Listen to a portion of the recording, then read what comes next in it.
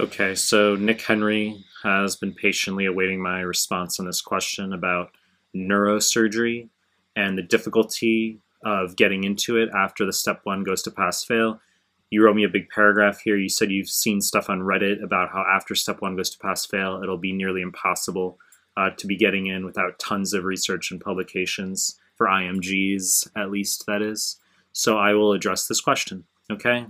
Will it be difficult to get into neurosurgery or any other difficult specialty without tons of research, especially if you're an IMG after the step one goes past fail? Okay, so before we get started, please subscribe to my channel. I really appreciate it.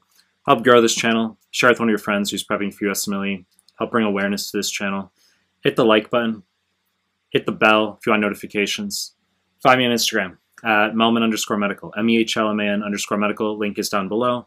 And find us on Telegram. Recently created a Telegram group and channel. The links are down below. Now let me address the actual question, which was about the difficulty getting into a specialty such as neurosurgery after the step one goes to pass fail, especially for IMGs where you need tons of research, publications, etc. Look, there's a combination of the fact that you're always going to have a speculative answer.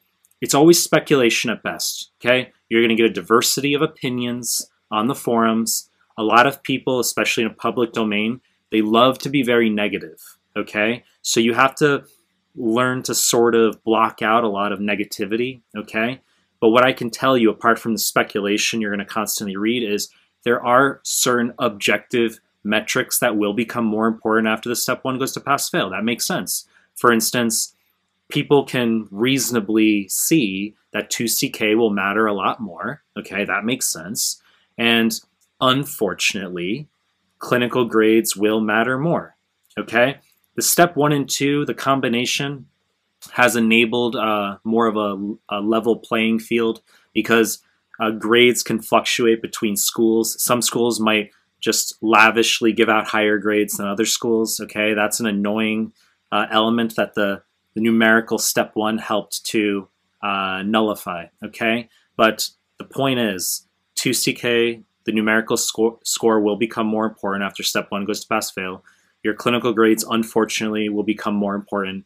And in terms of research and publications, the answer is yes, that's going to become more important. It does not mean that you can't match into neurosurgery without copious research and publications, but you should be mindful of the fact that yes, you are going to have to do the best you can to adapt to new circumstances and make yourself competitive.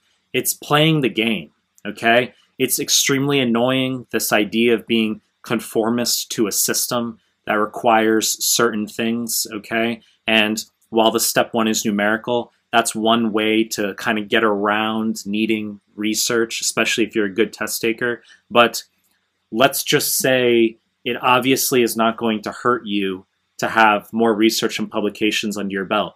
If your stress factor is that for some reason it's going to be very difficult to get publications, posters, case studies, whatever they are, if that's your concern, just look, you're going to have to do the best you can to get good letters, okay? If you can, do a visiting rotation at an institution you hope to get in with, and you've got to knock 2CK out of the park, and you have to do the best you can on rotations, okay? It's really as simple as that.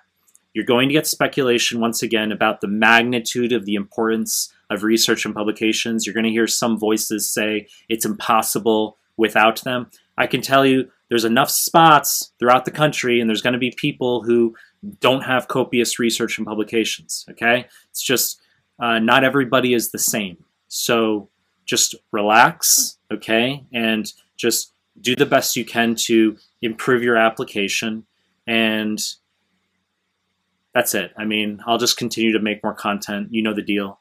I don't think I need to make a 49-minute clip on this, but I think I've communicated my point concisely enough. Okay, so if you like my stuff, subscribe to my channel, and I appreciate your time. That's it.